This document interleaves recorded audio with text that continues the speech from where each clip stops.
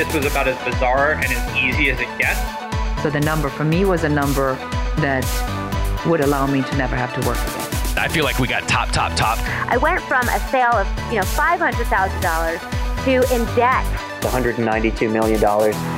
This is Built to Sell Radio with your host, John Warrillow. This episode of Built to Sell Radio is brought to you by Prescore. What on earth is a Prescore? Pre stands for personal readiness to exit your company. And here we're looking to evaluate how personally ready you are to leave your company. You know, when you go to sell a business to have a successful exit and look back on it without regret, you need two things. Number one, a company that is attractive to an acquirer, to a company that's built to sell. And number two, you personally need to be ready to exit that business. We found that there are 4 drivers of a happy and lucrative exit, 4 ways you can personally ready yourself to exit your business. And by completing your Prescore, you are going to see how you're performing against those 4 major drivers of a happy and lucrative exit. Just go to prescore.com. All right, my guess is that you've considered at some point selling your company to a direct competitor. My guess is that it also makes you feel just a little bit squeamish. The idea of selling to a direct threat, you've got to reveal all of your confidential information, all your business process to someone who could take advantage of that information if they choose not to follow through on their acquisition offer. My next guest built a company called 360PI. His name is Alex Rink, and he sold to a direct competitor, but he did it in a really intelligent way. He shares some really fascinating insights. A couple that pop for me. Number one, the importance of leaving a little bit of field left to plow. The idea that there's a big opportunity that an acquirer can take advantage of that you have not already gone after.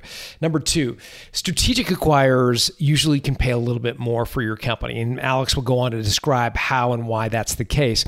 He'll also talk about something called staged disclosures, a way for you to minimize the risk of selling to a direct competitor. Here for the entire story is Alex Rink. Enjoy.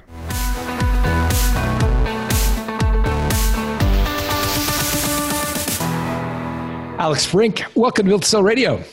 Thanks very much, John. Pleasure to be here. So, 360PI, what did you guys do? So we're a software as a service based in Ottawa, Canada.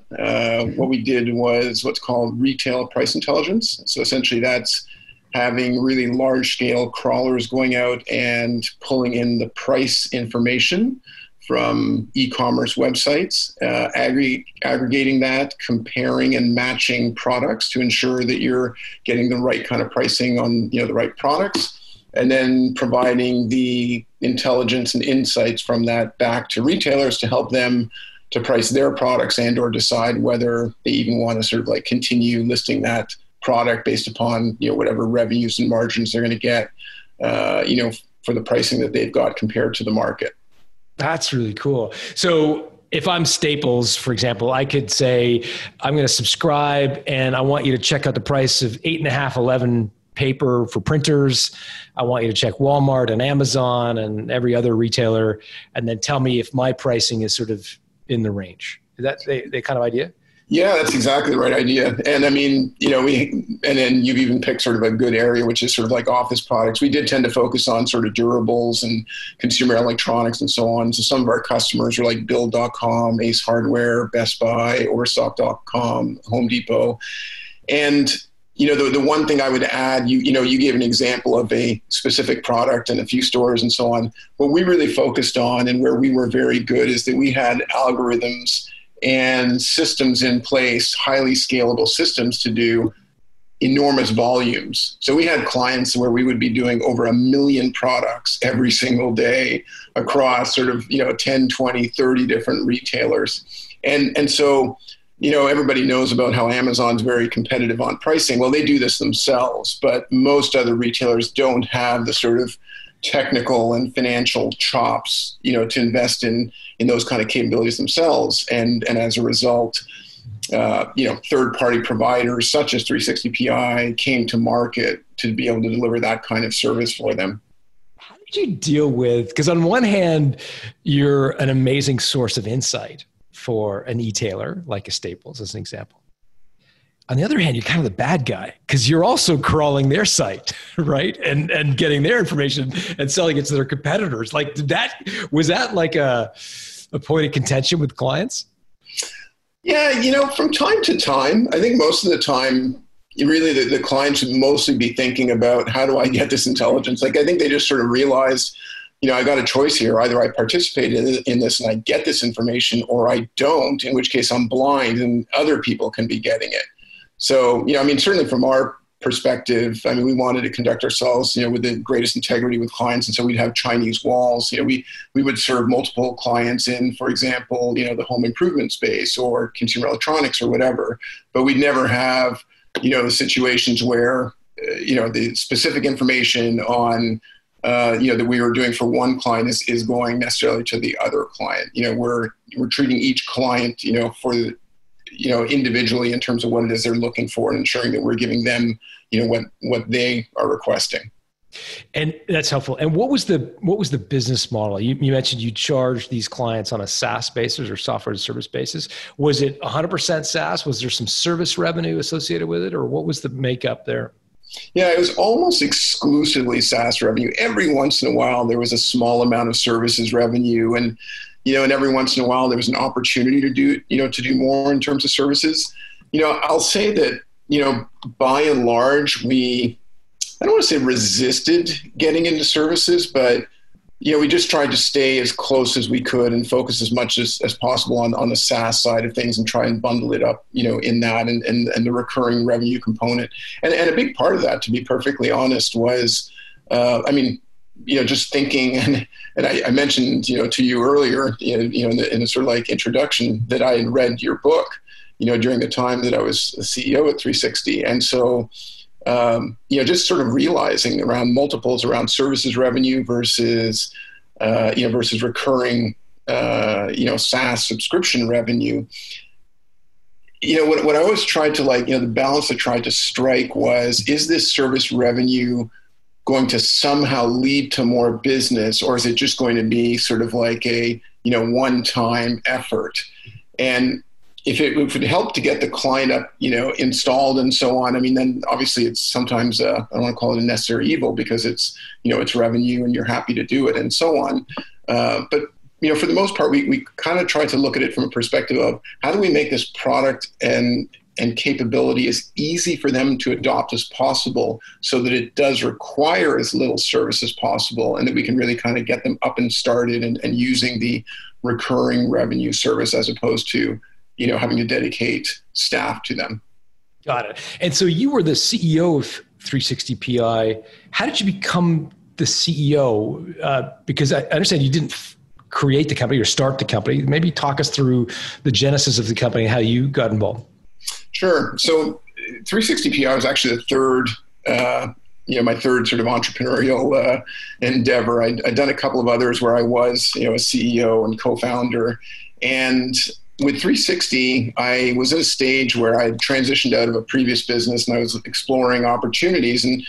And someone sort of introduced me to an individual who was CEO of a company in Ottawa, and they had incubated this idea. And the original, idea, they called it Gazero. And it was a business-to-consumer comparison shopping engine. So what that means is people would go to the site and they would look at products and, search for those products and then see what the pricing was on those products, at other retailers. And I remember being taken by it because I liked the analytics. I liked, from a shopping perspective, being able to save money on products. It had this sort of like mission of like providing honest recommendations to consumers around, where's the best place to buy products and so on.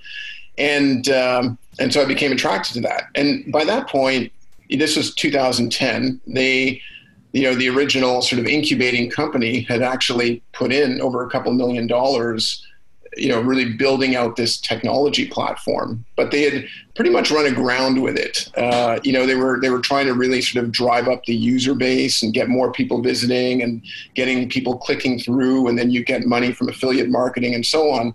And it simply, frankly, just wasn't working. I mean, the month before I joined, the revenues at the company were $1,000, literally. And this is sort of like 2.5 years in. Yeah. But first rung on the ladder. But, like I said, I thought there was a lot of potential and opportunity there. And I had a fair amount of experience in doing a couple of other software as a service, or, was, a number of years ago known as an application service provider type of business. Yeah. And so it just seemed like a situation where, hey, they've got a great technical platform, but they're looking for a CEO to really, figure out how to get to product market fit with this business. And for my part, I would be able to, skip a lot of the kind of early learning and so on, and testing and, building out a technology platform. So I joined in June of 2010. And by the way, they'd invested a lot of money, and they invested a couple of $1 million, so it wasn't without some horsepower behind it. How did you structure your compensation? Did you get some shares or some options, or did you buy in? Like, what was your piece of the action? Yeah, great question. So, at the time that I joined, they had already, as you said, put in, a pretty fair amount of money, and they were actually keeping the company afloat with debt financing. So they had kind of said, okay, no more kind of like investment capital. Now we're going to do, and debt financing. And who would lend them money? Well, with $1,000? Yeah, sorry. The incubating company was now putting money in on like a debt basis, because they they wanted to ensure that if anything happened, they would be able to keep the IP. Yeah. And so when I joined, I knew that we had basically about a year of runway, and the funds that were being put in were maintaining the development team that was there. And I was like, okay, I've got to basically figure this out within a year. And so to your point about compensation, I didn't actually draw any cash compensation to start, which doesn't mean that I didn't sort of like account for it. We sort of like figured out, what was the amount that, that I would be deriving, but I was actually deferring my revenue for, my income for the first little while. And in addition, sort of, negotiated absolutely sort of a share package and so on. So it ended up being initial share sort of grant. There was the deferred compensation, a large portion of which I actually ended up converting into shares. And then there were options as well. Got it. And was that the part of your your salary that you deferred? Did you structure that as convertible debt in effect? Was that the legal structure, or was it just sort of on the back of a napkin? Like, hey, we all agree that, hey, first time there's some money, I'm going to get paid. Well, did you structure it formally or not? If I were doing this again, I would structure it formally. At the time, we actually kept it informal, and I think we trusted each other enough that that worked out. But I can definitely say that there could be situations where that wouldn't work out. So if I were doing it again, I would structure it formally. But at the time, we didn't, and it was informal. And like I said, it worked out fine. So you got to get in on the ground floor of this business, but you made a fairly significant U-turn from the business to consumer model to what eventually was a business to business model. What precipitated that? Yeah, great question. It was really, it was a really interesting situation, because again, when I joined this company, I thought, oh, you know what, we can really sort of amp up the number of users visiting this site. I love kind of, the mission here and what we're doing and so on. But there were a few things that, as I got into it that concerned me. One of the things that you actually mentioned frequently in your book and generally in your webinars is dependency. And one of the big dependencies that, and I guess from my previous entrepreneurial ventures, I have become somewhat averse to dependencies, through experience. And I'm sure you've heard the expression that sort of, what is it? Good judgment comes from experience, and experience comes from bad judgment. Right. Yeah, I've had enough bad judgment, which has led to experience, that hopefully I've gotten some good judgment out of that. But we had an enormous dependency, which was, and this was not only us, but basically anyone who was in this comparison shopping engine space, which is, if you're making your money from affiliate marketing, what that really means is you're trying to drive as many users to your site as possible, or visitors, and then they look at what they want to buy and so on, and they click and then they go through to the site where they end up purchasing. And well, where are those visitors coming from? I mean, typically those visitors coming from, that they made a search on Google. And so we had like over 90% of our traffic was coming in from Google. And so there was both an opportunity and a threat there. The opportunity was to significantly ramp up our search engine marketing, the SEO, the organic, search engine terms, so that if people were looking for something, we would appear. But the challenge there was, we were at 50,000 users a month. And that's one of the reasons, by the way, we had such low revenue. Whereas there were other comparison shopping engines who had been out for a while that had 15 to 25 million users per month. Wow. So they were dominating, the top few, search engine results. And for us to get up there, we had to either significantly amp up what we were doing from an SEO perspective and or be so much different and better than anybody else in terms of the analytics and capabilities that we would offer on our site, that we would end up creating sort of a loyal user base that would keep coming back to us. And I just didn't feel that was realistic in the time frame that we had. I was also, back to the dependency point, quite concerned about the possibility that, well, what if Google changes its search engine algorithm, which has been known to do. Yeah. Yeah. And so, I mean, that was one of the key reasons we started looking around. Another one, which is subtle, but actually was really important to me, was we had this sort of like slogan, which I mentioned, like honest recommendations for consumers. And we were trying to do that by, giving the price analytics and showing sort of where the price had been historically and saying, hey, this is a good time to buy or not a good time to buy or whatever. So we were not only saying how the price compares to other stores, but we were also telling you where that price was compared to where it had been historically. And then we came up with this novel idea of a deal score. So we'd say, hey, this is a 9.5 out of 10 deal score. Like, you really should want to take advantage of this one. Or, you know what, this one's a 3 out of 10 because even though you're saving $50 on it, it was actually $100 off last week. So loved the mission that we were going for, but the way that we were making money, and this is again sort of 2010 timeframe, is by people clicking through to go purchase. So when you think about that, we are monetarily incented to try and get as many people bad deals. Yeah, to like click through, Yeah. And I just felt that there was this fundamental disconnect or like a lack of integrity, if you like. And I don't say that in a negative sense. I just mean it from a, like this disconnect between what we were purporting to do in terms of mission and the way that we were making money. And I think your mission and how you make money in order to be effective should really be structurally aligned. Got it. And so you migrated to the business-to-business model. Yeah. And I would say the third factor is just because we knew that there was a limit to how much money, how long we were going to be getting money, we needed to generate funds for the business, right? Before you can succeed, you need to survive. We needed to figure out survival. And there's no way we were going to be able to realistically raise funds from investors with a broken model, with $2.5 million having been invested, with no significant revenues and so on. And given my experience in the B2B space, it just seemed like a natural place to go to try and, earn your money the old-fashioned way, like actually deliver value to customers. And so it just, we started to approach retailers, and when we got calls back, we realized, hey, you know what, we might be onto something here. What would a typical retailer pay for a 360 PI contract? Like, how much would that cost them a year? Yeah, so we ended up, we were the premium provider in our space. We had higher quality. We really sort of like hung our hat on our quality.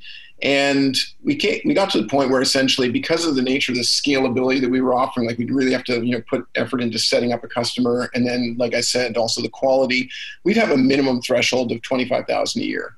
Anything below that, it's not to say that in the early days we wouldn't, do the occasional one, but we got to a point where we just said, you know what, we would put it into our sort of like sales qualification discussions, because we just realized, like, look, if someone's trying to put $5,000 or $10,000, it's just not going to be worth it for us to do. And it's too much of an opportunity cost versus other, deals that we can go after. Got it. And the investors in the business, when you joined during this time, who are they? Are they individuals, companies, an incubator? Like, what is the capital structure? Who put up the $2.5 million? Yeah, so it's a services business in Ottawa, and essentially they had government contracts and some enterprise contracts, and they had a very innovative co-founder there who really sort of wanted to do advanced technology work, and he ended up starting up again the predecessor company 360PI, which is called Gazero. We eventually rebranded it, to your point, as we switched to B2B, we rebranded it 360PI. But he then actually ended up leaving the company and going to California and starting up a very well-funded, essentially, think of Airbnb for cars. It's a company called GetAround.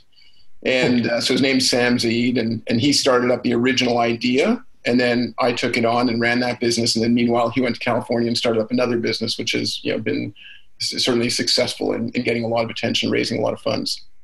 Fantastic. So Sam is his name? Sam.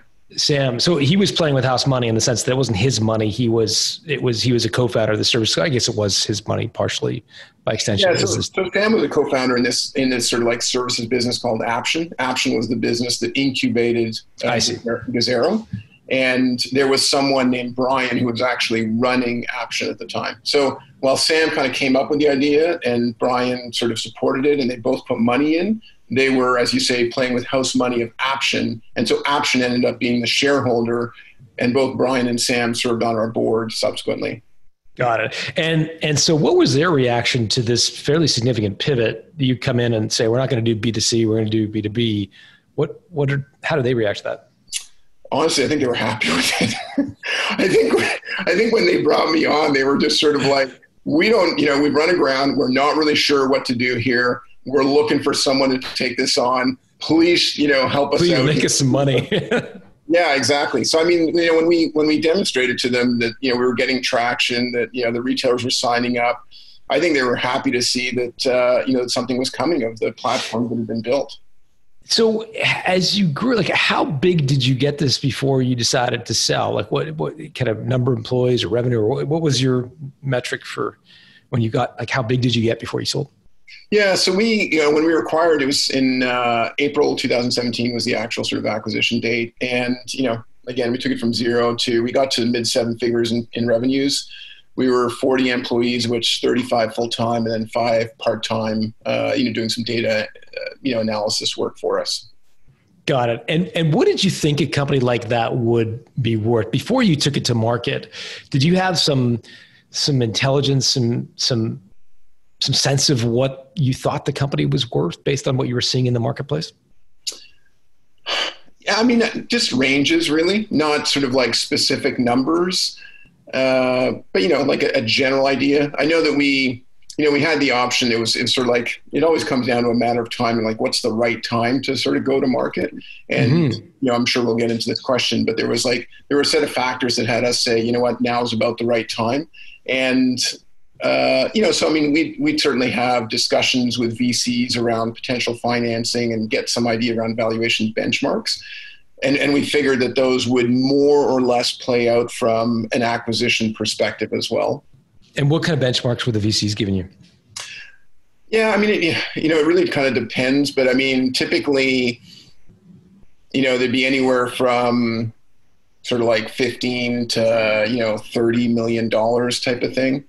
So, okay. So this is acquisition price. I was actually thinking of multiple of revenue or multiple of EBITDA. Yeah, sorry. Yeah, it would generally be, it wasn't EBITDA. We were operationally profitable. So we weren't kind of one of those, really, pedal to the metal in terms of the growth and, and making almost the same number. No money. Yeah. EBITDA. So it was primarily a revenue multiple. But I will say that the revenue multiples at that time weren't what they are now. I think, if you look at sort of like SaaS valuation benchmarks, I mean, they're in the stock market generally. And of course that impacts, what VCs and PE firms are willing to pay. I think they've gone up a fair amount over the course of the last sort of 5 to 10 years. So I'm going to back into it and say they were you were seeing numbers in the sort of 3 to 6 times revenue. Was that ish in that sort of ballpark? Yeah. Got it. Okay. So still like really healthy multiples. I mean, especially for someone that's outside of the SaaS space, it's like an astronomical multiple relative to, some other less technical businesses.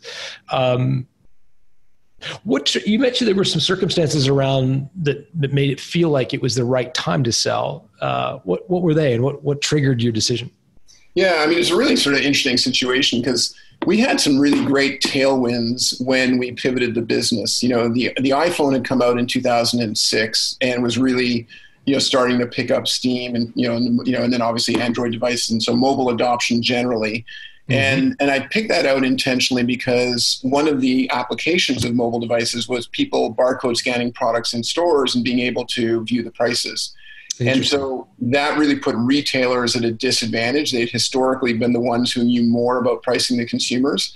But that, script flipped really quickly with mobile devices, with the diffusion of mobile devices. And so all of a sudden retailers with this huge disadvantage in terms of knowing about pricing. And that's one of the things that really helped us because they felt like, oh my gosh, we need, more current information, and we can't keep doing this manually and sending people into stores and, putting in spreadsheets and so on. So the need for that kind of a scalable solution became very important.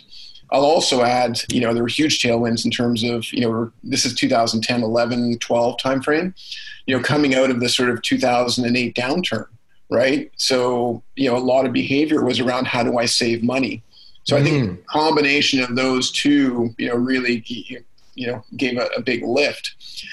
However, if you then kind of like project that forward a few years, Amazon was, taking like over 50% of every incremental e-commerce dollar spent. Wow. And did you say 50%? Yeah. 50? Yeah. Oh. And to the point where, when people would do a search for a product, they actually were more likely, it came to the point where they're more likely to start their search on Amazon than Google, right? So that is a level of dominance that Amazon was having in the space. And so, we did a great job of getting a number of marquee clients. We were exceptional in service. Our net promoter score was typically anywhere, 40 to 60. So our customers were very loyal. We were winning service awards. We had a great brand, like I said, premium pricing. But Amazon was ultimately sort of like sucking the oxygen out of the room, for other retailers. And so what you'd have is like a growing number of retailer insolvencies, one. And for those that weren't insolvent, an increasing number of them were cutting back on sort of expenses. Sure. And so while we did very well on retention, we typically be sort of like 85, 90% plus in terms of retention levels. Logo or revenue? I'm sorry? Logo or revenue retention? We measured it mostly by revenue. Okay. Yeah. So 80 to 90% revenue retention per year. Yeah. Plus, yeah. And, and growing clients and so on. So net retention was, over 100%. But, when we would lose an account, it was either because, they went insolvent, or they were under such, dire financial, in such a dire financial situation that they just like were looking to cut costs, and, and then it was sort of like, a negative cycle, and, we knew they wouldn't necessarily be around. Sure. So for us, we knew at that point, it was like, we need, and by the way, Amazon, like I said, had all these capabilities themselves, so they're not a logical customer. So at that point, we felt that there was actually another pivot possibility, not as large. You mentioned before U-turn. It was literally 180 degrees, the first pivot. This was more like a 90-degree pivot, which was to essentially retool the capabilities and offer them to manufacturers. Because when you look at, we would look in our database and we would see, okay, let's say we've got 35 retailers, and let's look at number of manufacturers that are represented by all the products that we are crawling for those 35, retailers. And, there were literally I remember doing taking a look at the results. There were over 3,000 brands that had over sort of like, I think it was 500 products listed. So a really significant number of brands and manufacturers that we could go after. But what they're looking for was slightly different. And they were not yet at the place that retailers were in terms of, offering to consumers. brands are just a little bit further removed. They were typically, using retailers as their channel. So it's just different things that they would be looking for, which would require, like I said, further investment and retooling of our capabilities. So all doable. And by the way, other companies, who have survived in the space and succeeded did exactly that pivot. But I think from our side, this is a sort of like 2016 kind of time frame. I'd been in the business 6 years and I had a certain sort of equity stake and so on. And, the original, and we had, by the way, VC investors and so on, but the original, company Apption had been in the business for, by that point, sort of 9 years. So it was a really significant, amount of time for them. And, given how much they had put in much earlier, we're talking sort of like 2007 to 2010 timeframe, at some point they wanted to realize, return on what they had put in. So I think that the combination, it ended up being this sort of like confluence of different things. Like one is, all right, core market, still operationally profitable, but growth is slowing. Opportunity to go after this new market, but it's going to require either sort of like, slow organic growth to like fund it from the core business, or go raise additional financing, which will imply dilution for the initial investors. The amount of time the initial investors have been in there. We had a VC investor where we were there. They were very focused on a geographic area, and we were their only investment that was outside of that, that geographic area. So it just ended up being a set of different things that had us say, we should probably take a look, at what the market would bear here. Got it. And so what was next? Did you go to market yourself? Did you hire representation? What did you do? Yeah, so this happened in August of 2016 that we had this discussion, and then sort of, I don't know, coincidentally and fortuitously in October we ended up getting an incoming offer, and it wasn't like we were specifically trying to drum it up. It just sort of came in, and we had been like having discussions with that company, but we were obviously pleased because it was at least a starting point. And then how was the offer? What was your reaction to the offer relative to what you'd heard, the kind of 3 to 6 times revenue? Like, did it sort of meet your expectations, or was it way outside? It was, Okay. Kind of a low ball. Yeah. I was like, hey, nice to have an offer, but not excited by this. Okay. Got it. And then like, as it happened, we then got another incoming inquiry sort of like within 2 weeks of that. And it was sort of like, wow, when it rains, it pours. What's going on here? And then to your point, at that stage, and I'd already been sort of like gearing up for this after we had this discussion, board discussion in August.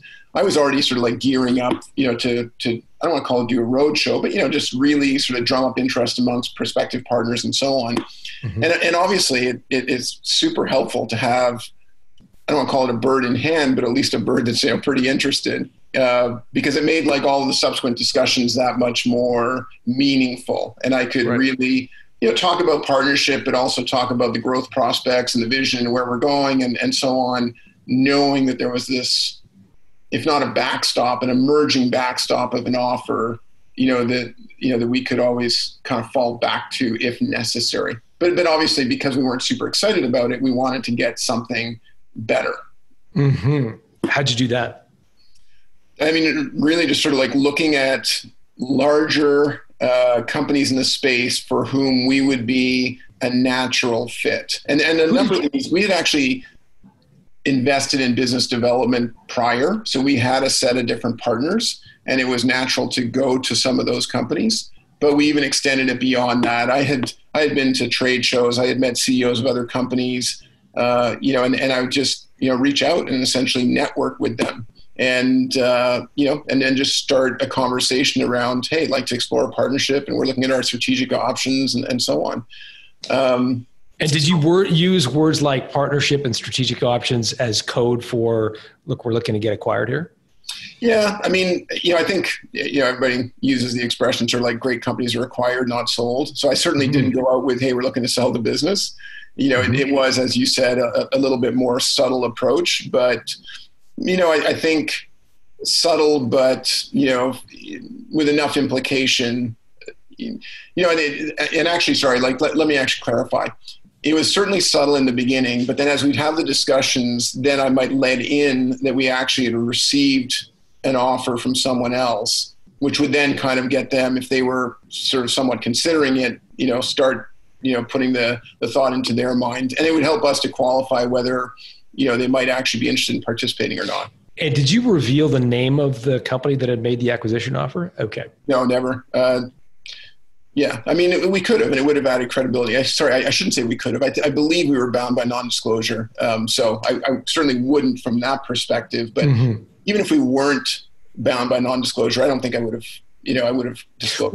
Would you disclose the category? Like, we got an offer from a large, marketing services firm. Like, would you get that specific with them? Yeah, and then it was a publicly listed firm, and okay. I mean, I think there's. Frankly, to something like, as you say, marketing services or market intelligence or, e-commerce services or whatever is broad and vague enough that, there's any number of companies that could be represented by that. Who did you think was the most strategic acquirer?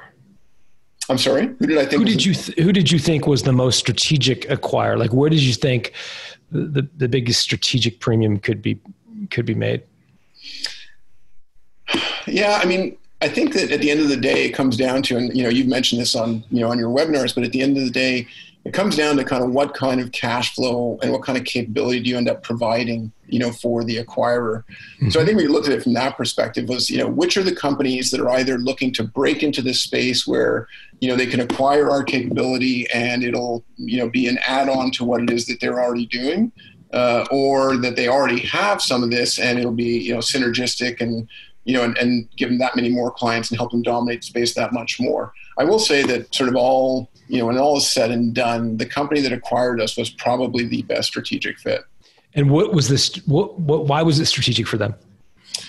So they had actually, so this company is called MarketTrack, based in Chicago, had been a profitable business starting in the area of sort of promotions intelligence.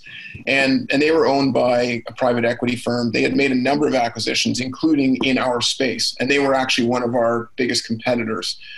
So, and by the way, this is not the company that came in with the initial offer that we talked about before that I said, meh. They actually came in later, and we can talk about how we got there.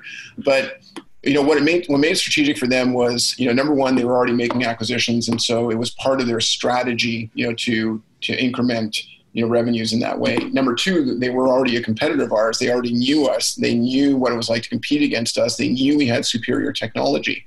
Number three, they had a better sales force than we did. And so they could, for them, it was like Christmas. They could take essentially our product capability, integrated into, their existing portfolio and their existing, and combine it with sort of, what they're already doing in our space, and then provide it to a superior sales force, both in terms of number and in terms of like capability, of what they were doing. And so they were definitely interested. So fill in the gap between, so certainly MarketTrack was interested. You had the kind of somewhat lowball offer, and you were starting this a variety of conversations. Did you get additional offers?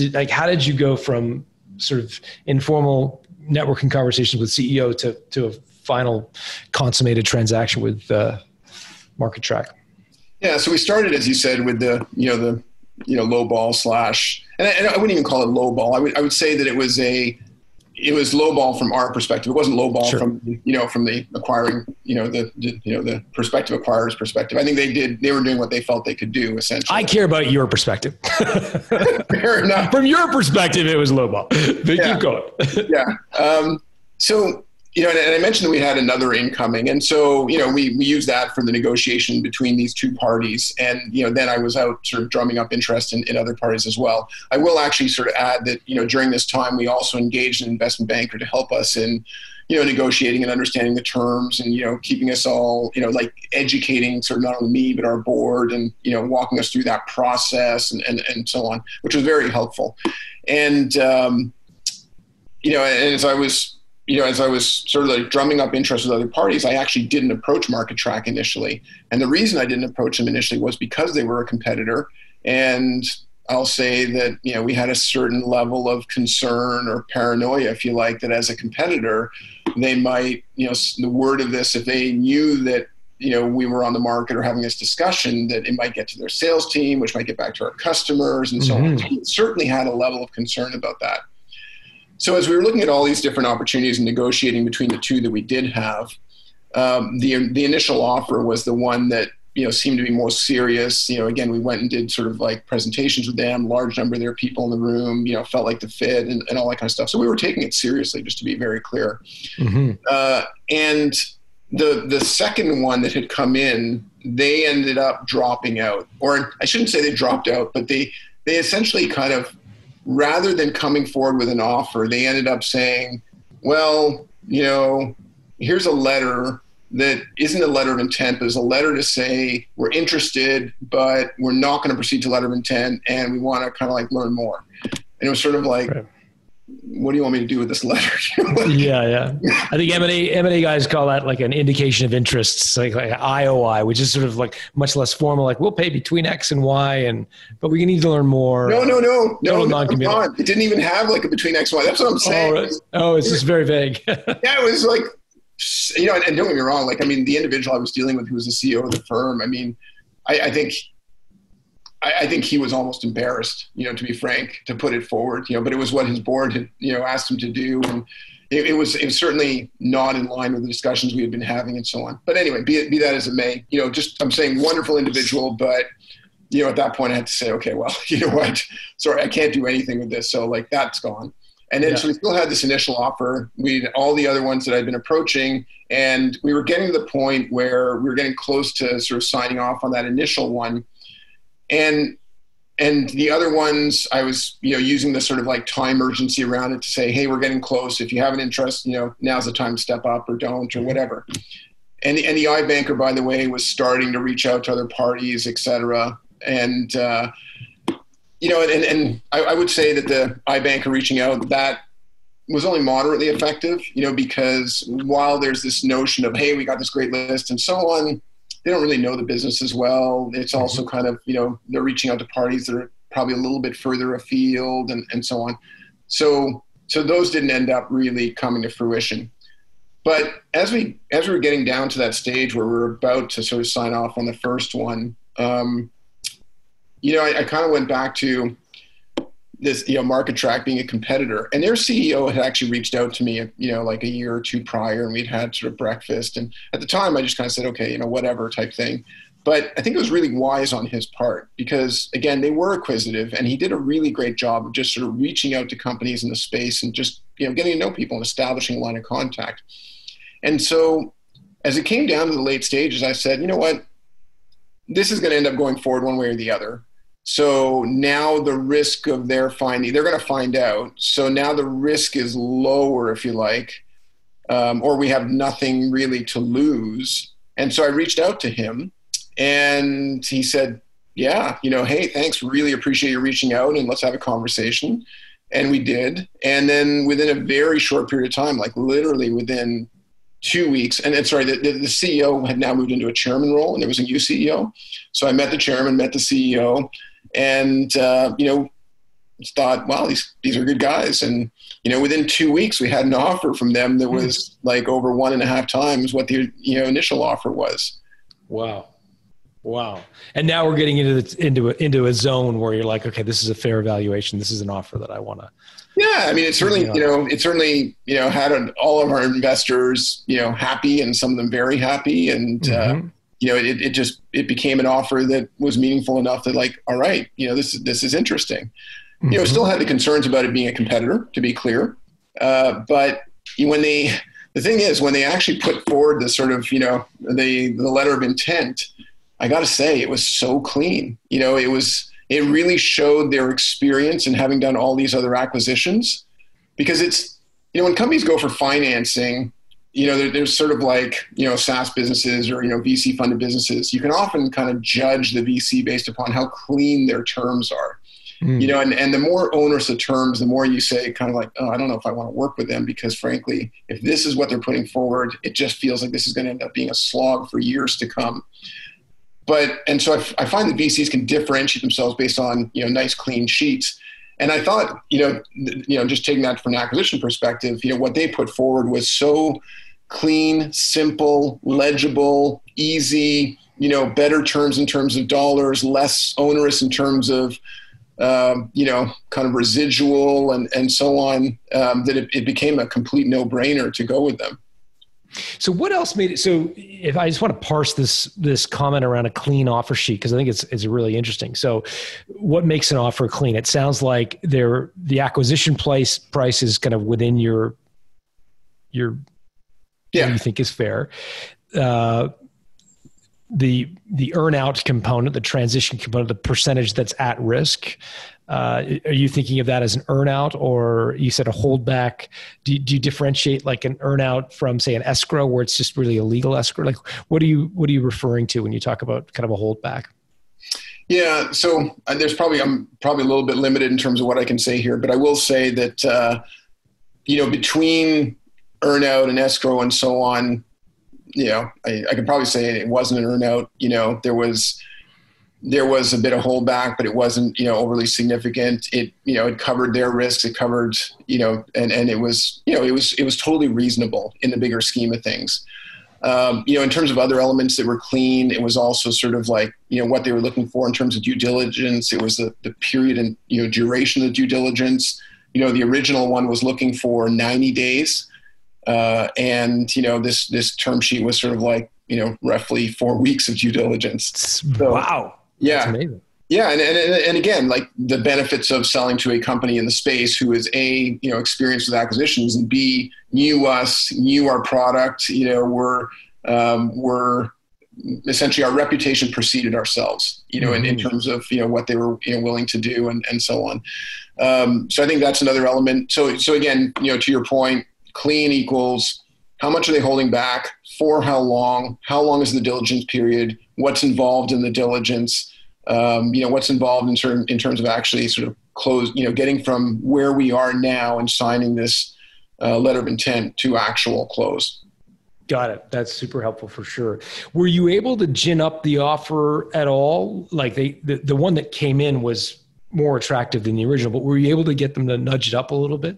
Yeah, I would say nudge is probably a fair word. We didn't end up getting it. Their offer was already a fair amount higher than the other one, but beyond that, we still were able to negotiate it a bit higher. Yeah. But all said, I think it ended up being fair for our team, but I think it was also a very fair acquisition for them. I'm personal philosophy here. I think that, at the end of the day, some of us are going to be in this for the long term, and, it's not necessarily one-shot deals. And I think it's important that everybody walk away from a deal feeling happy, not anyone feeling, like they got screwed in the process. So you weren't looking to drive like every, deal term, every dollar that you possibly could. You were looking for the triple win, if you will, or whatever. Triple win is right. Yeah.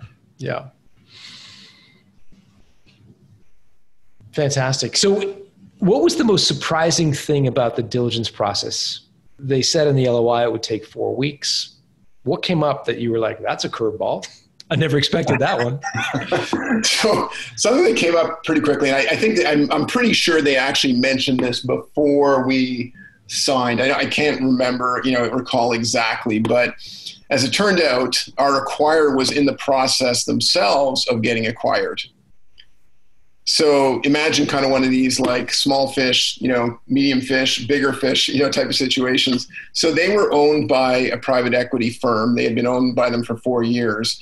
And they happened to be in a situation where that private equity firm was transitioning out, was going to be selling them off. They had actually been on doing their own roadshow to get acquired, and they were in the process of getting acquired by yet another private equity firm. So transitioning from like private equity firm A to private equity firm B. Sure. And so when we found that out, or when the CEO shared it with me, which I obviously appreciate his candor, totally above board guy, this said like, look, for transparency, I got to let you know this type of thing. And they weren't, it had not been closed with the new acquirer yet. So in effect, he was disclosing something to me, and showing vulnerability on his side, just as I was concerned about the vulnerability we were showing to a prospective competitor. He was equally, showing some vulnerability by sharing with us, that they were in this process. And their close, I shouldn't say the close, but they ended up determining who they were going to be going with while we were in the midst of this sort of like 4-week due diligence period. By the way, the 4-week ended up getting stretched to 5, but whatever, sort of 4 or 5 week due diligence period. So that was certainly generate some additional anxiety for us, How did you protect yourself in that context? Yeah, so I don't know that we had a way of protecting ourselves against, the issue of their being acquired. I will say that we put protections in terms of the fact that they were a competitor of ours. Again, I think, the individuals, the CEO's behavior to share that with us gave us a lot of comfort that this was an individual, who was, dealing in good faith and integrity. But by the same token, the last thing we wanted to do was completely open the kimono on who our customers were. So we staged the disclosures, of what we'd be providing to them in due diligence, when. And so for example, we could provide them things around suppliers and financials and so on. That could be very early stages. We'd get into, revenues and people and so on. Maybe that's kind of like phase 2.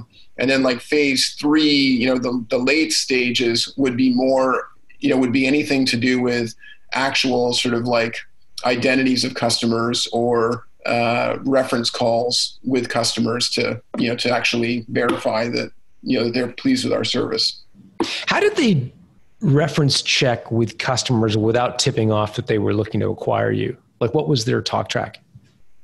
Yeah, I think at that stage, good question. I think at that stage, I can't recall whether we actually talked about, looking at establishing a partnership together, or whether we were, frankly, just open with the client, with the client saying, listen, this is going to likely be happening in the, very near future.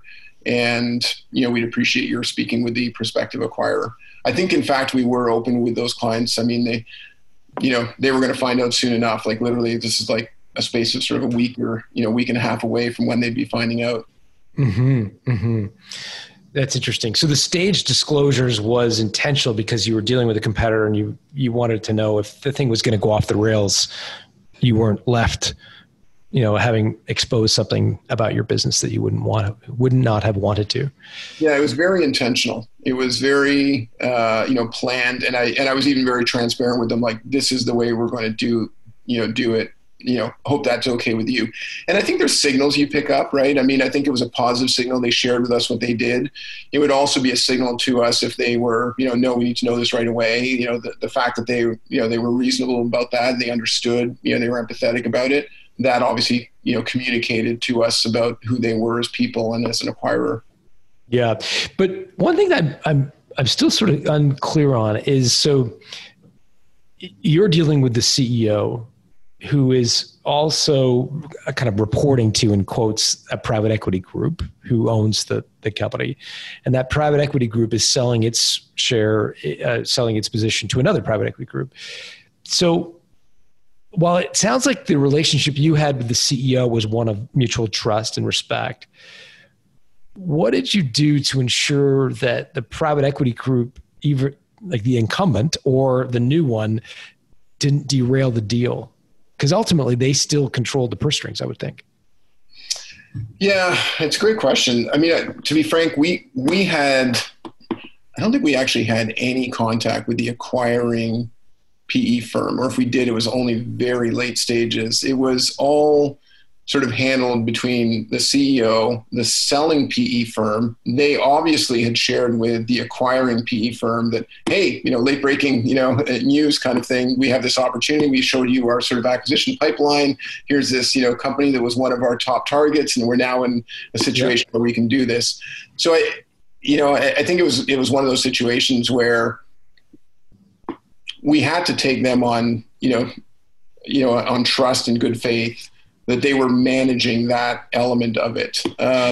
Did you ensure that in the LOI, did they stipulate that they had received board approval to make the offer, or was it contingent on board approval? I Good question. I don't recall exactly. There was nothing in it that gave us any concern that it wouldn't move forward. So I'm going to say it either had board approval or, I mean, with these kinds of acquisitions, especially with a PE firm, they're typically very involved, depending on the size of the company, the size of the acquisition, and so on. So when we were going through that process, not only were we dealing with the CEO and the members of the leadership team and so on, but we were frequently interacting with the PE owners. And, they were often asking us for information because then they put it into their models, which they then would feed back, presumably, to what, the acquisition or their sale process. And how would you characterize the difference in tenor between your conversations with the private equity group, the selling private equity group, and the CEO of the operational company? They actually worked together pretty closely. So we were the 12th acquisition in 4 years. Wow. So in that period of time, they had, gone through this exercise a number of times, and they knew that, anytime there was this kind of an acquisition, the PE firm would be very involved. So I would say, while the types of information that the PE firm was looking for were different, typically more financial based, risks and so on, it didn't feel like it was a completely different kind of interaction. I mean, obviously with the CEO, he wants to make sure that it makes business sense and, operationally can work and there's a cultural fit and so on. I think the PE firms are less concerned about those kinds of things. Culture schmulture. How are we going to make money? Damn it. Yeah. Keep going. Okay. Did they play a little bad cop, good cop off each other? Not really. I actually found that they were all very sort of friendly. It actually gave, I was surprised at how much that was the case. There wasn't really any contentious element to this negotiation. And frankly, I don't know whether that to some extent, maybe that was a little bit of kind of timing issues on their side. Like if this had been a longer due diligence, it kind of gives you more time to sort of dig into stuff and maybe push back and so on. But I think that the 4 to 5 week due diligence was in part because they were in their own sale process and partly because they knew us and, and our reputation preceded us and so on. But I think partly maybe affected as well by the fact that they were, in their own sale process. And so it wasn't really in their interest to kind of drag things out. So why sort of rake up mud unnecessarily? And they didn't do that. I mean, it was honestly very smooth. The one thing I will say, that, and it's not at all an issue of contention, but we have to prove, above and beyond sort of they knew us and so on. I remember distinctly we had a meeting where we were talking about, technologically how, we felt that our product was superior and they generally had a notion that it was as well, but there was a little bit of a sort of prove it. Mm-hmm. And that prove it was, okay, coming away from this, meeting that we had in Chicago, they gave us a set of different products and said, show us what you can do.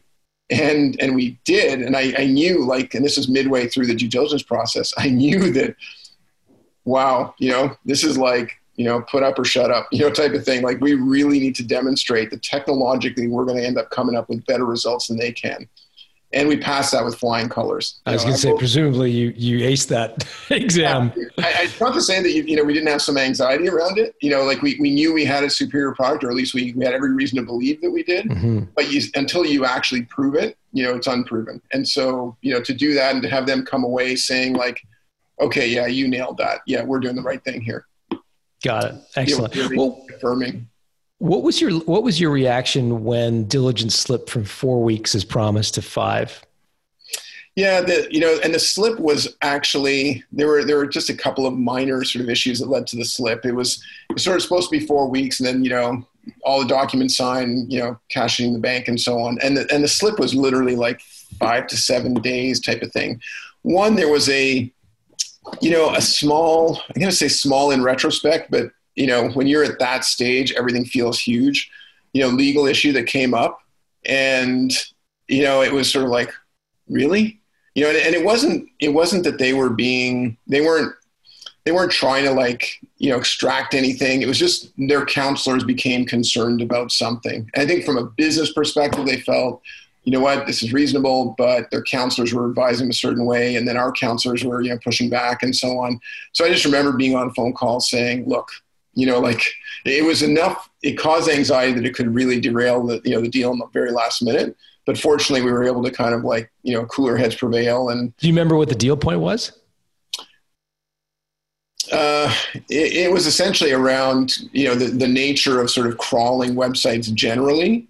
And it was a business that they were already in. And there was some new regulation that might come out or that was going to come out, and it could cause some concern. But really, we were doing the same thing they were. So it's sort of like, if you're concerned about us doing it, you should be concerned about yourself doing it. It doesn't add anything to your existing risk. And honestly, it became like a complete non-issue.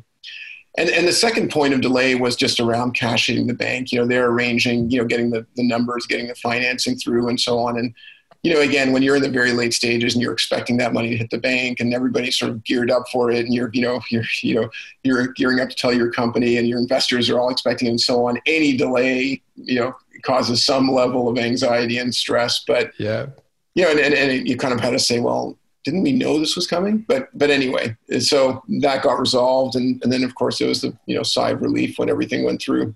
Yeah. Yeah. Well, it's a great story and I'm grateful for you sharing it in such detail. Where can people reach out if they wanted to get to know you more? Is LinkedIn the best spot, or what's the best way to send people to you? Yeah. I mean, if there's anything that was useful here and, I'd love to, if someone can get some benefit out of the experience that I had, you can look me up on LinkedIn, Alexander Rink, R-I-N-K. Again, I go by Alex, but that's how I'm listed in LinkedIn. You got to be a Canadian to have the name Rink. you wouldn't believe how many times I've actually got to spell it for people, by the way. Oh, really? Yeah. Rink like a hockey rink, all right? Exactly. And then I also have a website, which is www.rinkventures.com. Awesome. So it's Alexander Rink on LinkedIn or Rink Ventures on the web. Yep. Alex, it was a pleasure. Thank you for doing this. Likewise. Thanks very much, John, for all that you do to help educate, us entrepreneurs on being more effective on, running our businesses. Oh my gosh. My pleasure. All right. Cheers.